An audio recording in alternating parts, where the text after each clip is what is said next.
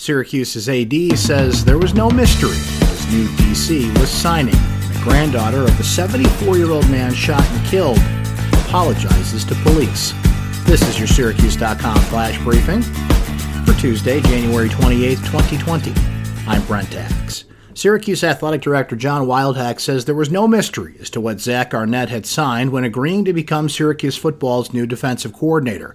Wildhack said Arnett signed an employee agreement with the university that outlined details including pay, benefits, and vacation time. Said Wildhack, quote, "A first grader could have figured out what he signed when asked whether an employee agreement was different than a contract. Quote, he knew what he was signing, and his agent knew what he was signing." 11 days after being announced as the defensive coordinator hire for Syracuse, Arnett took the same position at Mississippi State, throwing the direction of the SU defense into disarray and forcing coach Dino Babers to find a new coordinator. A granddaughter of a 74-year-old man shot and killed after brandishing a BB gun at a Syracuse officer issued a full public apology on Facebook to the officer involved.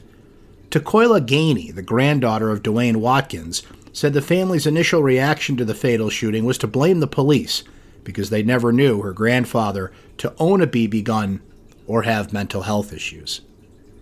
The St. Joseph's Health Amphitheater at Lakeview has added its 17th concert to the 2020 lineup. Disturbed will perform at the St. Joe's Amp in Syracuse Saturday, August 8th as part of the Sickness 20th Anniversary tour date. Special guest Stained and Bad Wolves will open the show. Tickets go on sale Friday, January 31st at 10 a.m.